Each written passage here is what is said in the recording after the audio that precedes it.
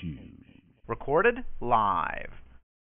Hey everyone, Hassan here, and you are listening to the Nintendo Fuse podcast. This is episode number 93. It's a very special episode.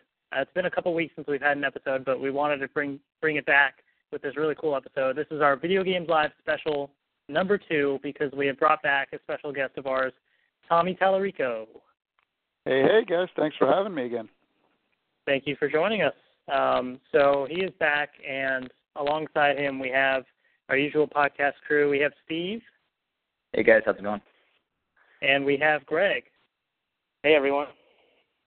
And speaking of Greg, real quick, we have to say today is Greg's birthday, so I think it's only fitting that we sing happy birthday to Greg. I feel like it's a very special day for him. Greg, how old are you? I'm actually 30. Just turned across 30? Oh, that's the worst one. Yeah, I know. Sure, I passed that last year, so it's all in the past for me. Yeah. All right, well, happy birthday to you. Happy birthday to you. Happy birthday to Greg. Happy birthday to you. As you can tell, thanks so much. I can't sing at least. I was bad on purpose because I have a voice of an angel, of course. But yeah, so today is August 19th, 2013, and we have Tommy Tallarico here with us to talk about Video Games Live. So we've actually interviewed Tommy before, and I was just checking. We interviewed him, it was almost 4 years ago, actually. It was October 27th, 2009. Oh. And it was our 5th episode, and it was really cool. It was like I think it was like a 2-hour, thing. It was really in-depth, and lots of great, insight into Video Games Live and everything. So real quick, for those that don't know, Tommy Tallarico is, he's a composer, and he's worked on a bunch of different games, including Earthworm Jim, Tony Hawk's Pro Skater, Advent Rising. He's helped out with, Metroid Prime for those Nintendo fans, and a bunch of other stuff.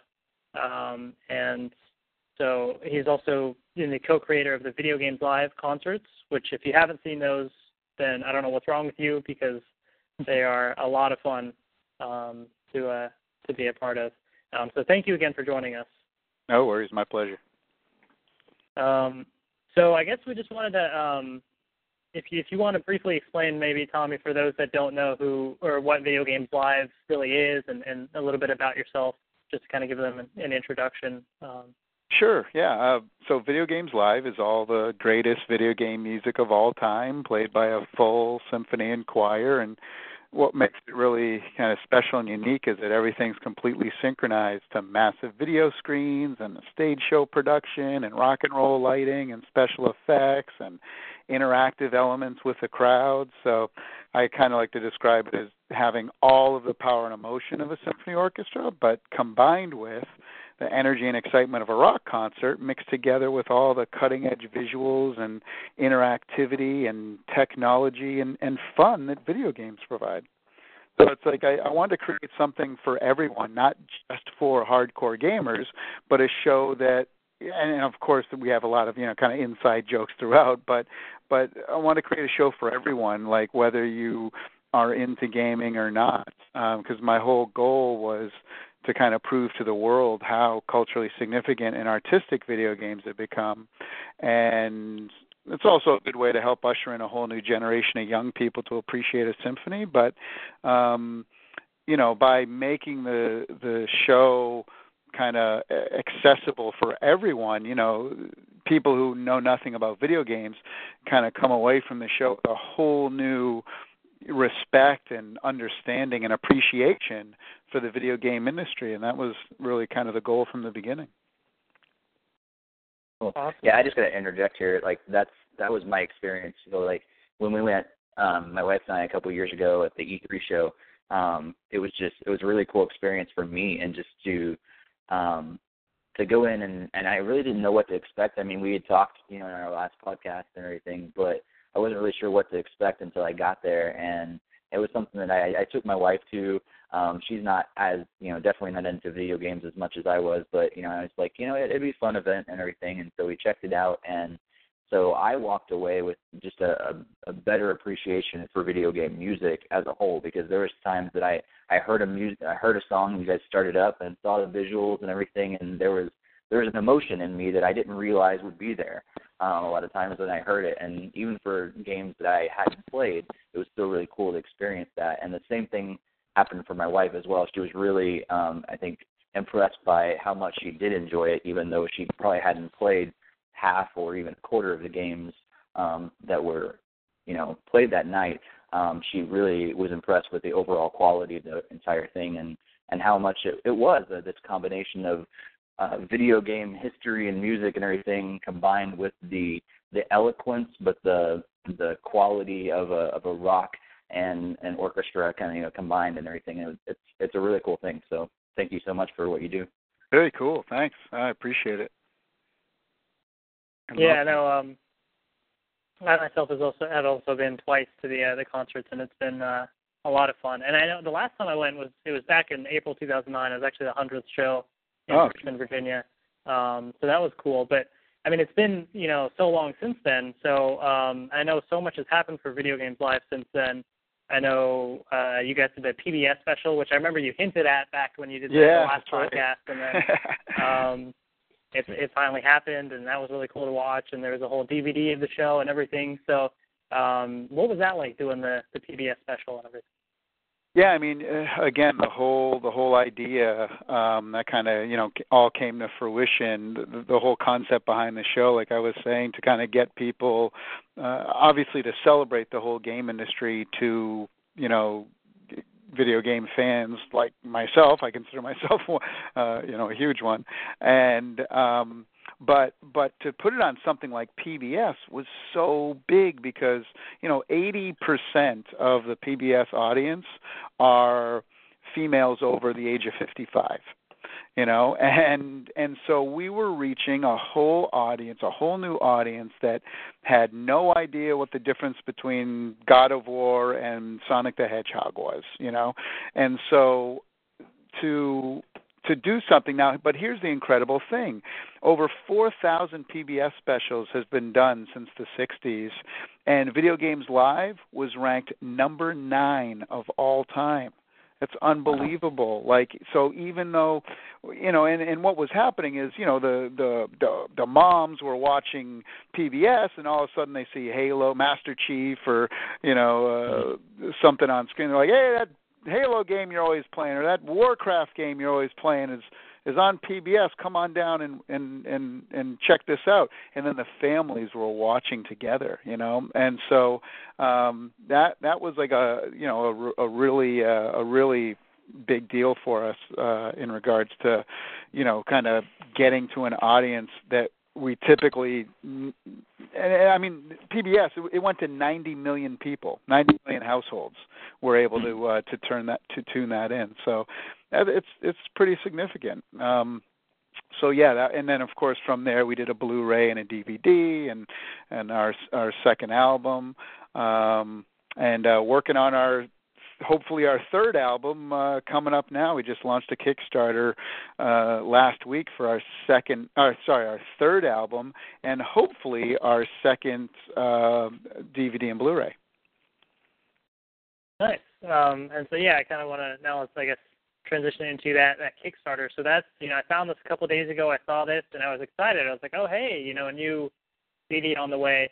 So this is for those who don't know, I guess there's a Kickstarter going for their third CD, and there's a lot of different pledges and a lot of different rewards and stuff that are available for people that do this. Can you maybe talk a little bit about, I guess, why you went the Kickstarter route and some details on some of the rewards? Absolutely. So, as I kind of mentioned in the video, is that a lot of people might think, well, why the heck do you guys need Kickstarter? Aren't you like a big touring symphonic show and this and that? And the reality is that I put all my own money right into Video Games Live. I always have. I've never taken a paycheck. I've never, I'm lucky enough to be kind of a successful game composer and over the years. So as long as we're breaking even, I'm happy to do this for the rest of my life, and so as long as people keep coming out. So I put everything right back into the show, and, that's why, we're very different from some of the other game concerts that have kind of come out after us, and that, they only play the big cities and do the big things, whereas we play everywhere. Again, my goal was to bring this to everyone, and so, we've played to 100,000 people in China, but we've also played to 500 people in Idaho Falls, so we go everywhere. You look at our tour dates and we go everywhere. And sometimes, you're losing money playing smaller places. I mean, how could you possibly make it back when you have, smaller venues and things? But again, we don't care. It's about, getting it out there, and we'll play for whoever will have us. And so, I funded most of the PBS special, about 75% of it, and that thing cost $1 million to produce. So, we put everything we ever had, every penny we ever made, everything, into that special, and we still haven't got the money back yet, but, getting there. But I don't want to stop doing albums and stop doing this kind of stuff, because the reality is that no record company believes in video game music. We went to every single major label, and none of them, even our last album and DVD was never distributed in Europe or outside of America and outside of the U.S. and Canada. And so we want to change that, and none of the record companies believe in us. None of them say, gamers aren't willing to pay for music. They just steal it off the internet, or they download it off YouTube or whatever, which, is kind of true. But but I do believe they are willing to pay for a quality product and for and for video game music, something like this. And the other thing about it, though, is that our first couple albums, I mean, we covered all the popular, the most popular stuff that people would, think, Mario and Zelda and Sonic and Warcraft and Halo and Final Fantasy VII and blah, blah, blah, blah, blah down the road. But this one, I wanted to do, like, all of the really kind of deep stuff. Stuff like Shadow of the Colossus and Street Fighter II and Beyond Good and Evil and, Monkey Island and, kind of stuff like that. I mean, I also wanted to do, like, Journey and Skyrim and all the new stuff that we've been doing over the last couple of years since our last one came out. And again, you try to go to a record company and say, hey, can you give us a couple $100,000 because we want to record like a major world-class symphony and choir with all the best people, and we're going to be doing the music to Beyond Good and Evil. So no one's willing to, because I went to all the record companies, of course, and and they all said the same thing. They're like, nah, not interested. Not a lot of companies are willing to take the risk on that. So I said, well, you know what?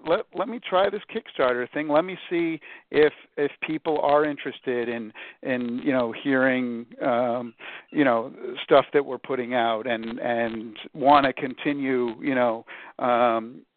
supporting stuff like this. And I got to tell you, the first day we did over $65,000. Over 1,000 people pledged on that very first day. I think we're upwards. We just passed 100,000 today, so we're about 40% there. The whole, but the thing for me about Kickstarter, there's two things. The first thing is I want everything to be transparent.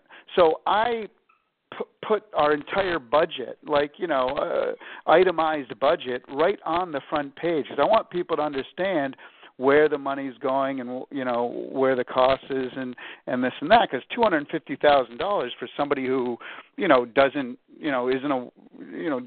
do this stuff every day like I do, that's a lot of money. And you're like, well, why the heck do you need that much money? What I don't understand. So we actually go through and break it all down because again, it's not a 4-piece rock band. It's 150 musicians, right? Recording an hour of music over 2 or 3 days, and again, world-class musicians. Not we want the best and the best and brightest, but. So that's one thing, is I want to be completely transparent with the budget. The second thing, though, is that I wanted to give back to our supporters as much as possible. So what we're doing is every dollar, basically, that you pledge, you're going to get back at least quadruple the value. So if you pledge $20, we want to give you at least, $80 worth of stuff. If you pledge $100, you're going to get at least $400, $500, $600 worth of stuff, and it just goes on and on and on. Because again, about us, it's not like, oh, for $5 you get your name in the credits or whatever. It's like, no, at the very first level, every single person who pledges is going to get a full 20-track album, just a bonus album that we've put together with all the game composers. At $10 you get the album, which is again going to have 15 to 20 tracks on it, and more and more and more. We just keep piling on and piling on and piling on. So again, it's never. If you look at the tiers and you look at the rewards for the different tier levels, it's pretty stunning. I mean, we've certainly been getting a lot of people sending us stuff going, well, are you sure? Like, I don't get it. Like, so if I pledge $50, you're really going to give me all this stuff? Like they're like, I just want to make sure because it doesn't seem right, but that's the great thing about it is why not, with digital stuff these days, where you don't have to create physical products and this and that, it's just a matter of, once it's created, it's a matter of just getting it, to the person. But even all the other stuff that we do create, look, it only costs, 70 cents to manufacture a CD, and then you have to pay the royalties. It's about 10 cents for every single track. So let's say we have 20 tracks on there. So you're looking $2. So you're looking about, about $3 total if you include the taxes and the shipping and everything. You're talking about it costs us $3 to physically manufacture an album. And then with shipping, you ship it out probably another $2 to $3, $4 there. So, we don't want to make any profit off it. So I calculated all the budgets, put it all together, and said, okay, how can how can we give back as much as possible to as many people as possible who are willing to support this? And I think that's kind of the interesting thing about the Kickstarter that I think is very different from other ones is that, the rewards are just, at least quadruple the value, and it's very apparent where we're spending the money. Because I looked at a lot of Kickstarters and I was like, how do I know where this money's going? Or it's like, yeah, that's cool. I guess for another $50 I'll get my name in the credits, but I suppose, So it's like, no, I want people to have as much stuff as possible. All right. Yeah, that's cool. I looked through the list, and I looked at a lot of Kickstarter projects, and this is definitely the longest list of rewards that I've ever seen, I think. So that's great. It's a little wordy, I know. On. Right. Yeah, and I think Kickstarter is cool because you bring the power to the fans to be able to make the CD, I think, and they're able to kind of choose how much they want to contribute, and the more you contribute, the more you get out of it, which, I think is pretty neat. And Kickstarters have also been pretty helpful in there's been other video game Kickstarters that have been really successful as well.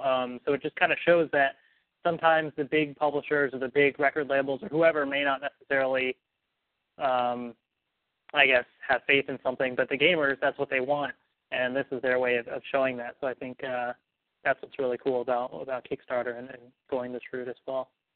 Totally. And one other thing that I think is cool about Video Games Live, I know that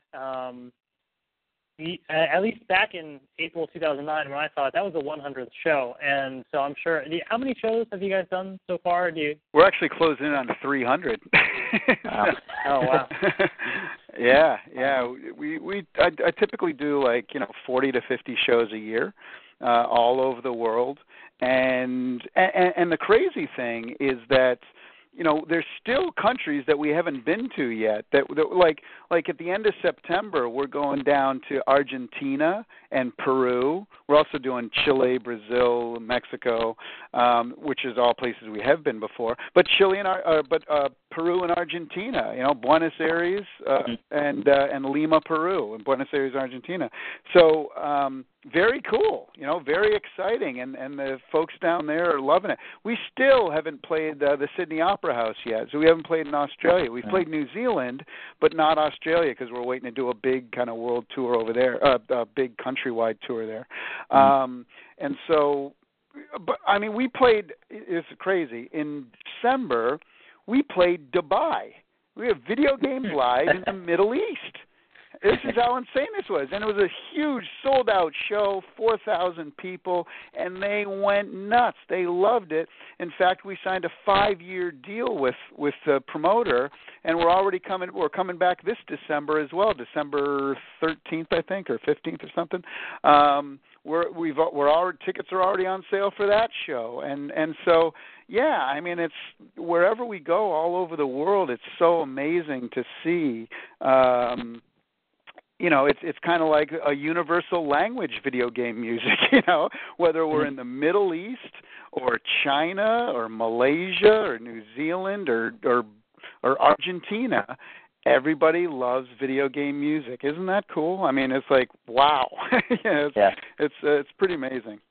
It is cool. I mean, because we talk about localizing games and everything, you gotta wear the language and everything, but the music stays the same. No matter where you play the game, that music is going to be the exact same. So how we connect with it in America, they're going to be connecting with it all around the world. So that's really cool.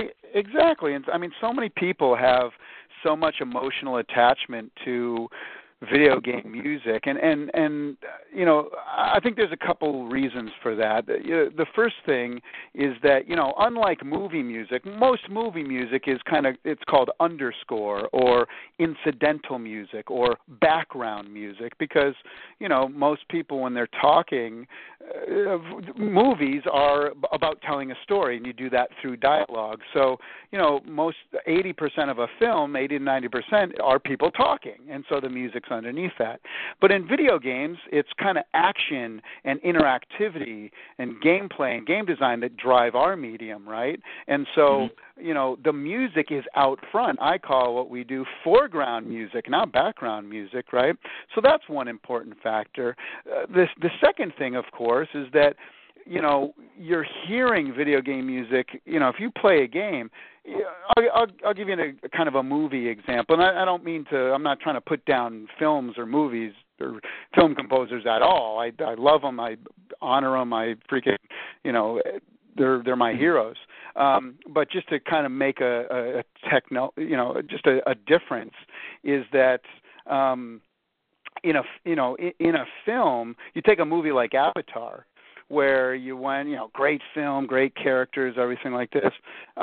You heard it, you saw the movie in the theater, heard it once, and then maybe 6 months later you got the Blu-ray, you watched it again, right? So it's like you've seen Avatar and you've experienced it maybe 4 to 6 hours in your life. Hum me the music to Avatar. You can't do it, right? As an impactful and emotional as that film was and how great and visual and everything it was. And by the way, the music was great too, but again, you just don't remember it because it's underneath or whatever. But with video games, the music's in your face. Now let's take a game like World of Warcraft, where people are playing 10, 20, 30, 40, sometimes more hours a week. And the music's being blasted in your face constantly, right? But so there's that reason as well. You're hearing it much, much more.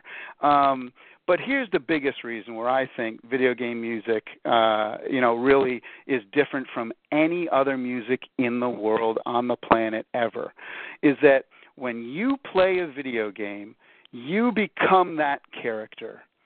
And that music, therefore, then becomes the soundtrack of your life while you're playing that game. It's like the soundtrack of your life, right? I mean, how cool would it be if we were walking around daily life and, every time you walk through a door, trumpets play, dun, da, da, da, I'm here, everyone. It's like, and it's like kind of, that's kind of the way video games are, is that music becomes a part of you. And that's why people, I think, are so emotionally connected to video game music, where, which is much different from any other music in the world, Nice. Yeah, no, I think that's definitely very true. And another thing that I think is really cool is, there's just so many different video games out there, so many different genres of games, and so there's so many different styles of game music too. There's lots of variety as well. And I know that, you've done, I guess you said you're closing on the 300th show, and there you have so many different segments that you always pick from. Yeah. I've seen the concert twice. I've seen videos, online and stuff, and so there's so much to pick from. So it's cool how each of these experiences with Video Games Live is always something new as well. And you're always adding new segments. I saw some videos of you do like a Smash Bros thing now and Pokemon music, like.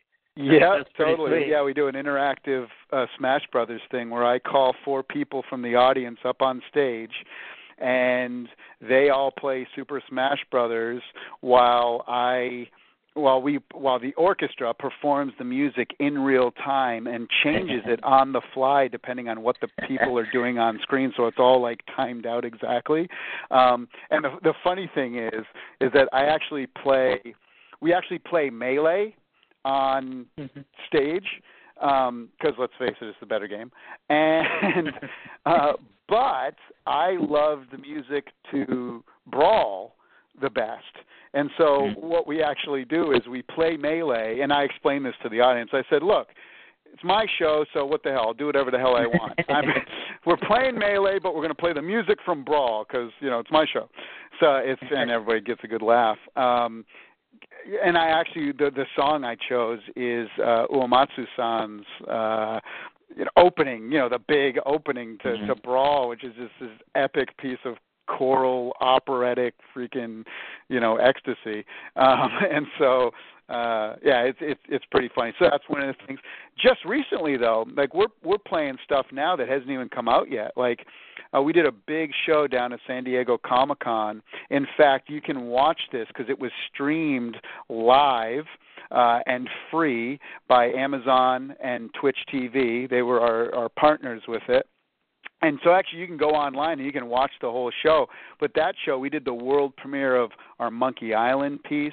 We did Dota 2 world premiere. We did Destiny from Marty O'Donnell and Bungie, and songs he wrote with Paul McCartney, and all the guys were there guest conducting. Oh, we did Assassin's Creed 4, which was unbelievable. And we were showing like all new footage, stuff that people hadn't even seen before. They didn't even show it at E3 or anything like that. So we're always adding. The other stuff that you wouldn't have seen is probably like Skyrim and Journey, like you said, Pokemon. And even with our like Guitar Hero competition, we'll change the song every year. Right now we're doing a Foo Fighters song, The Pretender, and have a lot of fun rocking out to that. So, pretty good. Always changing. In fact, some of the stuff that we have right now that I'm working on is I'm working on a super. Oh, we also do Donkey Kong Country. That's a new one we put in the show as well too. Cool. But one of the things that some of the stuff we're working on now, I want to do a Super Mario World. I cannot believe all these orchestra concerts and stuff that are out there. I cannot believe no one's done a Super Mario World one yet, and so I think we'll be the first on that. I'm not sure, but putting together this epic thing for that, and but we're working on Katamari Damacy, Devil May Cry, Earthbound, Mother, Legend of Mana. or the Mana series. I'm not sure. Secret, Legend. I'm not sure exactly. Maybe a melody of them both. But even stuff like, gosh, what are some of the other ones? I mean, just getting into like some really deep stuff that you would normally, probably not expect to hear. Like when we roll out stuff like Shadow of the Colossus, people freak the hell out, because it's like, oh my God, they never thought they would have done stuff like that. Let me see. I'm just looking at the list of other stuff we're looking at that we're putting in the show. Monster Hunter, Star Fox, Okami, Phoenix Wright, Xenogears. Phoenix Wright has some good stuff. Oh yeah, totally. Objection. I mean, that whole thing is epic. Guilty Gear, Gradius. So yeah, even stuff like Nier and Bastion are on the list, and yeah, I mean, it's just that's the great thing. And these are all games that have already come out. There's such an endless well to choose from, and as it stands right now, we have over 120 segments in Video Games Live. Yet we can only play about 18 of them a night. That's about a 2.5-hour show. So we could literally go back to the same place 10 times in a row, which is what we've done down in Brazil. This will be our 8th year in Brazil, and it's a whole new show every time. Nice. Yeah, I think that's really cool. There's so many different things to kind of pick from, and so kind of going back to the Kickstarter for the CD. I know you kind of mentioned some ideas for the CD, but are there certain series that you really want to try and put on the CD? And particularly since this is a Nintendo podcast, I guess anything Nintendo related? Yeah, I mean, so basically, the way it'll work with this is that until the Kickstarter's funded, and I'm not, I won't approach Nintendo until the thing's funded, you know what I mean? Like, because I don't want to be going to these companies saying, hey, maybe if this happens, could we possibly talk? I mean, I know the folks over at Nintendo for, over 20 years. And so I know that, when the thing's funded, then I can go to them and say, hey, this is definitely 100% happening, because I don't want to waste anyone's time. They get a million requests. So, but they're aware. There's people. I mean, I've already started talking to all of them about this months ago, saying, hey, and they all say the same thing. It's like, yeah, we all, if it gets funded, let us know. So yeah, I mean, some of the stuff that I want. Well, I mean, there's some stuff that I know is going to be on the album. It's not owned by Nintendo, but it's associated with Nintendo. We do this Tetris opera that's freaking hilarious. It's really powerful. I mean, it's really bone chilling. I encourage folks to just go on YouTube and just do a search for Video Games Live and Tetris opera. It's really amazing. And so we're definitely doing that. But the things that I'm going to be approaching Nintendo about are Metroid, Super Mario World, as I mentioned, Donkey Kong Country, and we do a 25th anniversary Zelda kind of montage that we'd also like to approach them about. So yeah, basically there'll be, let me see, what's that, 5, Mario World, Zelda 25, Metroid, and Donkey Kong. So four that I want to approach them on. Cool. If I get one or two of them, it'll be great. Right. Nice. And I know that, there's a lot of other great non-Nintendo series as well that have some really cool music and third-party games too. So it's definitely exciting to see, what comes of all this. It's really cool. See what else. I think, Steve, Greg, do you guys have any specific questions at all, or? Yeah, we're not going to shoot out. Hey, Tom, is there any particular piece you find difficult to kind of learn, like Metroid that's really hard or anything like that, or Super Mario World? Do you think that's going to be really challenging, or has there been one that's like particularly difficult to learn, I should say? From a musical standpoint? Yeah. No, the Mario stuff's so amazing and so easy. Because the hardest part in creating music is creating that motif, as it's called, the melody, and once that's done, everything else is easy. Like you take the Mario melody, for example, and you could have a heavy metal version, you could have a jazz version, you could have a reggae version, a symphonic version. It's just, it's all at that point just, interpretations, from the people, the arranging or the orchestrating of it. That part's actually pretty easy. It's those 7 or 8 initial notes that make up the melody and the motif that's always the most challenging part. So from our standpoint, like when I approach a new arrangement, especially on like old music, there's just things that sometimes speak to me. For example, stuff like Castlevania, Mega Man, Street Fighter. When I hear those pieces, I'm hearing more of a rock and roll type of vibe with the orchestra kind of supporting it,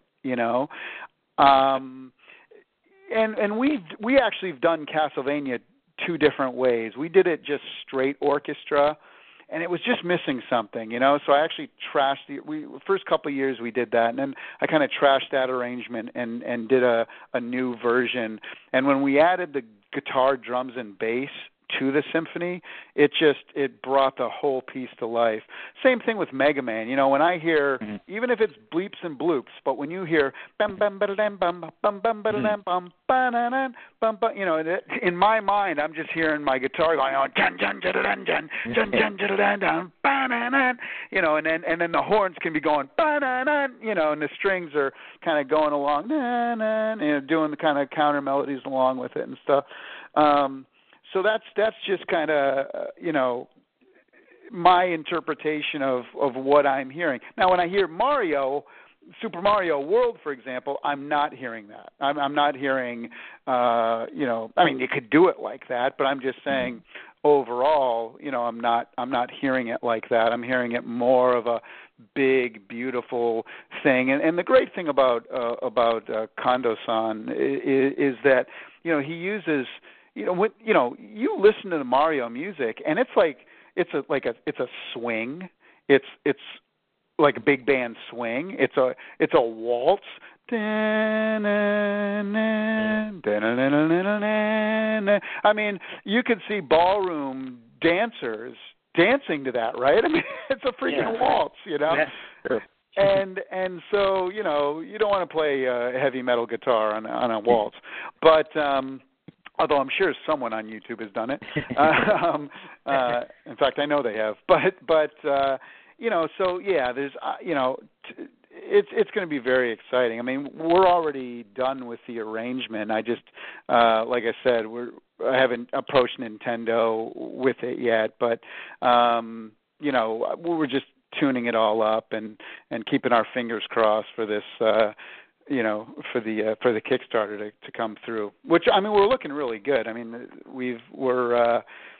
it's been 5 days and you're almost halfway there. We're 40% done. Yeah. So that's a good thing. But the thing that all my friends tell me about Kickstarter, though, both the people who've done it successfully and unsuccessfully, they've always said you got to keep the momentum going. You got to keep it going. You have one bad day or 2 bad days, and like all the averages just get out of whack, and it's like, oh, now all of a sudden you need $10,000 a day in order to make the goal and stuff. So it's like it's really it's really kind of scary, but always that's why I did this during this time period because we didn't have any shows, and so that was. That was big, is that I wanted to make sure that I could dedicate 100% of my time to, getting the word out and getting people to know about it. Right.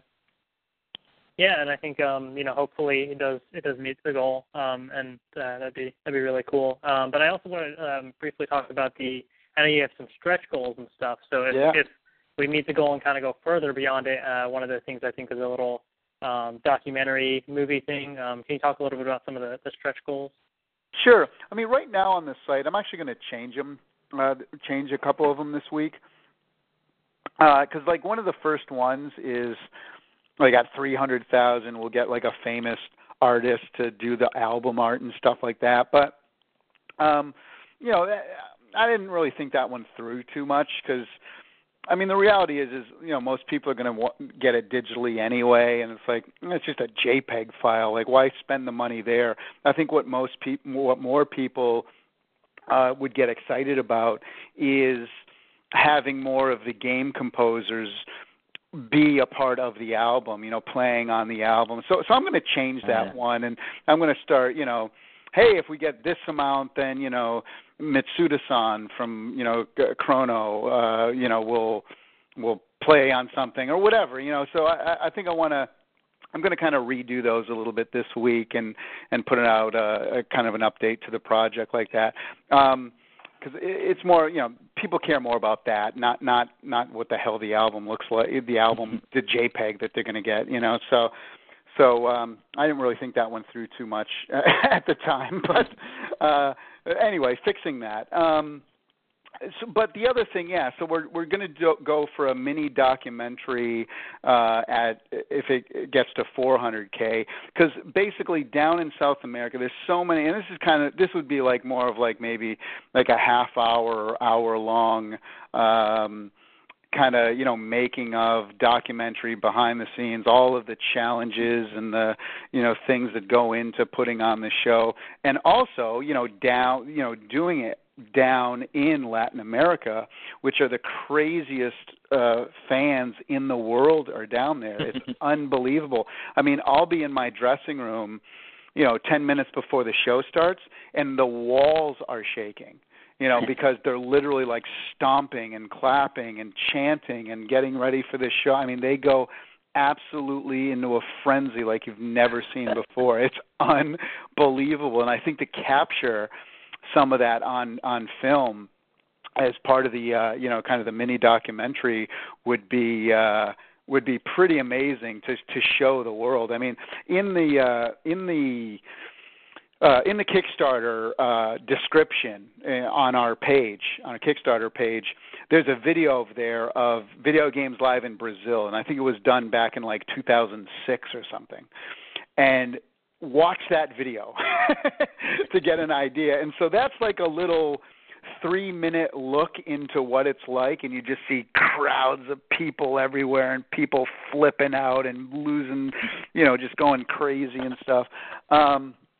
And in fact, the video that I use for the pledge video, for the launch, the pitch video, the first 30 seconds of that is also from Brazil, from last year, our shows last year in Brazil, or 2 years ago maybe. It was 2 years ago in Brazil.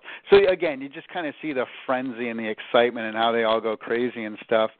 So that's one thing, but the real dream is to actually do a full-on movie, documentary, motion picture, concert event.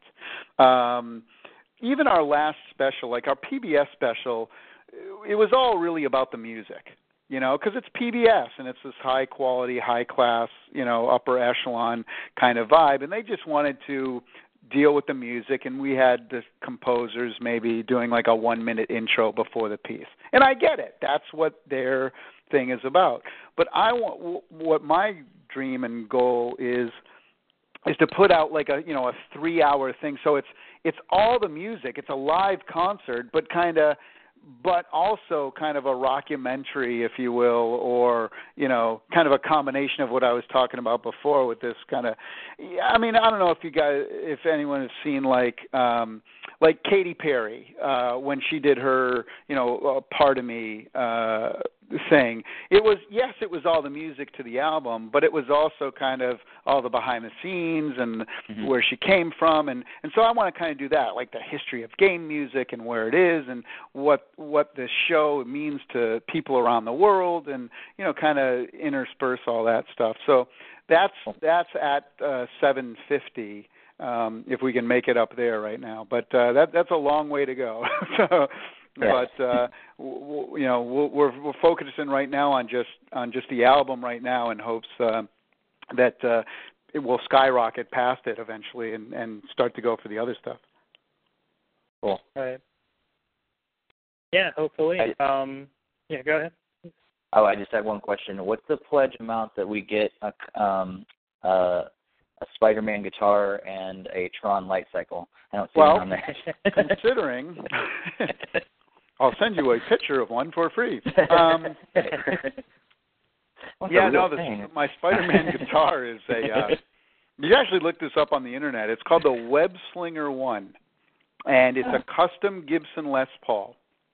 They did 75 of them back in the 80s, and they're all custom designed. I mean, it's got mother-of-pearl web inlays up the neck. Every one of them was individually numbered and signed by Stan Lee. Now, when I was 15 years old or whatever when it came out, 15, 16 years old, and I saw this thing, I was like, oh my God, for me, I was a huge Spider-Man fan growing up, and still am, and so I could never afford it. I mean, but again, when it came out, it was like about, I think, $20,000 or $30,000 when it came out, and so when eBay started, I would scour eBay, weekly, and then of course they got those things where you can just put in a search, and then if it ever comes up, they'll email you or whatever. That was fun because that started saving me a lot of time. And I always had in there Spider-Man Les Paul, And one day, the damn thing, I got an email in my inbox, and I was at my computer, and I just see, boom, eBay, Spider-Man Les Paul. I'm like, what? And I open it, and it had a buy it now thing, and so I bought it immediately. I'm like, this thing was on eBay probably for about 40 seconds. And so that would be a pretty high tier for the Spider-Man guitar. Now the Tron light cycle as well. That cost me about I think that was like about $25,000 or $30,000 when we made that thing, because it's a mini roller coaster, if you will, because I wanted the thing to zoom across stage, right? So, how do you get a big, heavy Tron light cycle to actually zoom across stage? Now, the first thing we thought of was, well, shit, let's just make a motorcycle. The problem with making a motorcycle is the other 100 musicians that are on stage and the microphones. Motorcycles aren't known for being quiet. Yeah. And so we had to abandon that. So we basically put it on this track. It's like a little roller coaster track. And so when you hit the button, it just goes boom, and it goes right across stage. Now we don't use that too much because we need at least 100-foot stage in order to make that happen, and there's not a lot of stages that can. I mean, there was the Hollywood Bowl, and there's maybe 2 or 3 other ones. So that was something that's pretty funny. But you'll see in the Kickstarter, we actually, we do have. I have the blueprints. The blueprints, that we made from that, and we give them different rewards based on that, for everything from, okay, here's a digital download of the blueprints to a nice, printed out version. And then, but at the higher levels, we actually have the creator of Tron, Steve Lisberger, who's the creator and the executive producer of both films, but the first one was his baby, and so it's signed by him and Richard Taylor, who is a special effects supervisor for the first Tron film. And so I called in all my industry friends from around the world to say, look, you guys got to help me. We got to make this as special as possible. I want to make this the most incredible Kickstarter ever kind of thing. I mean, we have everything from lunch and a tour at Blizzard Entertainment. We have the voice of Solid Snake, David Hayter, will record a 30-second personalized greeting to you. I mean, there's some wild stuff in there. All right. Cool. Yeah, it's definitely the most expensive Kickstarter that I've seen. So many different great rewards for this thing. So hopefully it does go through. And I wish you the best of luck with this. No, I appreciate it. Yeah, I've pledged and I'm ready. I saw this. So I like kind of glanced at it. I would have pledged right away, except for the fact that I had to kind of read through all the rewards because there were so many. So it took me a little bit of time. I'm looking at this. I was like, wait a second. Did I really get see this? So I kind of had to figure it out. But I know, and I'm actually. What I was doing right before I called you guys was I was just finishing up. I created a rewards video, so it's a separate video. And I go through every single tier level in rewards, and I show people kind of what they're getting for the most part, and kind of talk about it. Because a lot of people aren't believing it. Like they're emailing us and leaving messages going, I don't get this. How is this even possible? You know. Well, the tough thing is when when I was starting to read through them, I was like, oh, yeah, I think that's my level I want. But I'll read the next one just in case. And I was like, oh, that sounds really cool, too. Like, okay, I think I'll go with this one. And then I'll read the next one. I'm like, oh, man, maybe I should jump up again. Yeah. I know. That was the big thing for me, right, is that when I wanted to do this, I wanted to say, okay, for this level, I want to give them, everything I possibly can that makes sense. And then the next level, then I had to figure out how I could outdo myself, so much so that oh my God, that level is even better. I thought this was the great one, but not, So it's I really want it for everybody. There's great stuff for everyone's budget. That's the thing, Even again, even if it's $5 or $20, you get a boatload of stuff. So. Cool. So now I just want to, take one or two questions from the people in the chat room as well. Cool. So Ross in the chat's asking if there would be another Video Games Live Level 3 Blu-ray. So I'm guessing of an actual concert, kind of like the last one, another Blu-ray. Yeah. So that's our stretch goal for this. If it doesn't happen for this,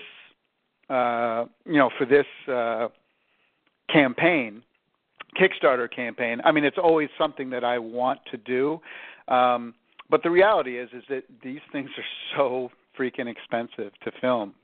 Again, we spent $1 million on the PBS special. I'm only asking for $750. I would try to keep the budgets down to around $750. The reason I can do that is because the idea would be to film them all in Latin America. And so it's stuff's cheaper down there, basically. So up here with the unions and the way equipment and everything works up here, it's a lot more expensive. So down there, I could use the advantage of being in smaller countries and kind of getting the budget down. So I'm hoping to do that. And if it doesn't happen this time around, well, maybe after we finish the album and stuff, we'll try it again. And maybe now that the album won't be a part of that, maybe I can get take that portion out and go for a lower number for just the DVD or Blu-ray. But again, in a perfect world, record companies or places would come to us and say, hey, we want to invest in this and put it out. But it's tough. It is tough. It's a different market, right? And we all do it, but a lot of folks aren't paying for stuff, or they're watching stuff on YouTube and stuff like that. So it's a different world, and we're just trying to figure out the best way to keep going in it and to keep putting out content. That's all I care about. That's all I want to do is keep putting out content. I can fill up 10 albums worth of stuff, and hopefully we'll be able to do that. Cool. So one more question. Roth is also asking about, he said, what do you think about Armacrog, which I guess I had to look this up. I guess it's a new game from the creators of Earthworm Jim. The Neverhood and Earthworm Jim. It was done, I guess it was done through a Kickstarter as well. Absolutely. Yep. So Armacrog, I backed it myself. The guys who created Earthworm Jim, there was about 10 of us, 10 core folks, and we'd been together for creating games together for like 5 or 6 years. First game we all worked on was a game for the Sega Genesis called Global Gladiators. It was a McDonald's kind of ripoff. We did it for the SNES as well too. And then after that we did Cool Spot together. And then we did Disney's Aladdin. And then we did Earthworm Jim. And then we did Earthworm Jim 2. And then we did a game called Wild 9, and then MDK. Or no, we did MDK after Earthworm Jim 2, and then Wild 9. And then Doug and those guys, Doug is the creator, the actual guy who created the character Earthworm Jim. Then that's when he started Neverhood, and they kind of left Dave Perry and Shiny, and they kind of started their own thing. So, and then I didn't do the music for Neverhood either, but those guys were all like brothers, right? And so, yeah, Pencil Test Studios is the name of the company, and they're doing something that's actually, it looks a lot like the Neverhood stuff, and so.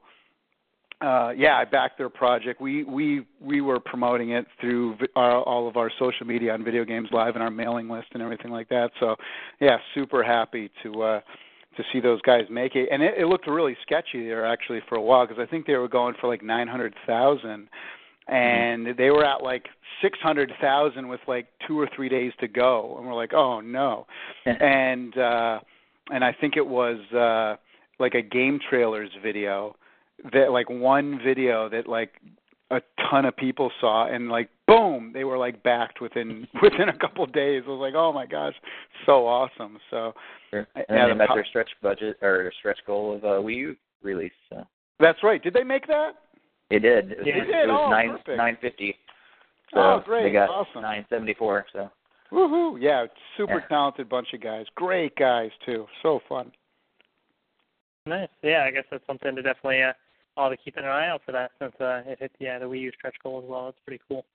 Yeah, so I guess and I wish you all the best with your Video Games Live Kickstarter as well. I think it's really cool. There's a lot of different rewards and stuff, and I think just getting more and more CDs of video game music out there is great for the community as well. Just being able to appreciate video game music and celebrate that and enjoy it with others. I think that's really cool. So for those that haven't already, head to Kickstarter, check out Video Games Live Level 3 Kickstarter there. They need 250,000. As of now, they're at almost 105,000. So 24 days to go. Still a lot of time, but definitely get over there and make your pledge because it's going to be good. I can tell. Awesome. So far, everything Thank you. Video Games Live has been quality stuff. So you know what you're getting when you go with this. Yeah, I think that about kind of wraps up the podcast. So thank you again so much, Tommy, for joining us. It's been a pleasure. Absolutely, yeah, and we'll definitely be heading towards the East Coast. I think in November we're going to be up there, so hopefully we'll be playing a show in your area. Just let me know when we're around and get you guys to the show. Sweet.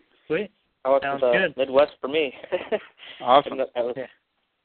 What part of Midwest are you in? I'm actually Chicagoland.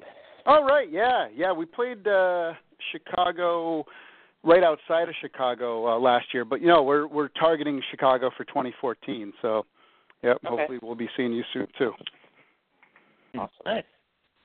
So for those listening, thank you for listening, and check out the other interview that we did with Tommy a couple of years ago as well. Lots of great insight into Video Games Live and the music industry and everything. And check out the Kickstarter. So thank you again, Tommy. Thanks, and, guys. Thank you to everybody listening. See you guys later. Appreciate it. Thanks. Bye. Thank you.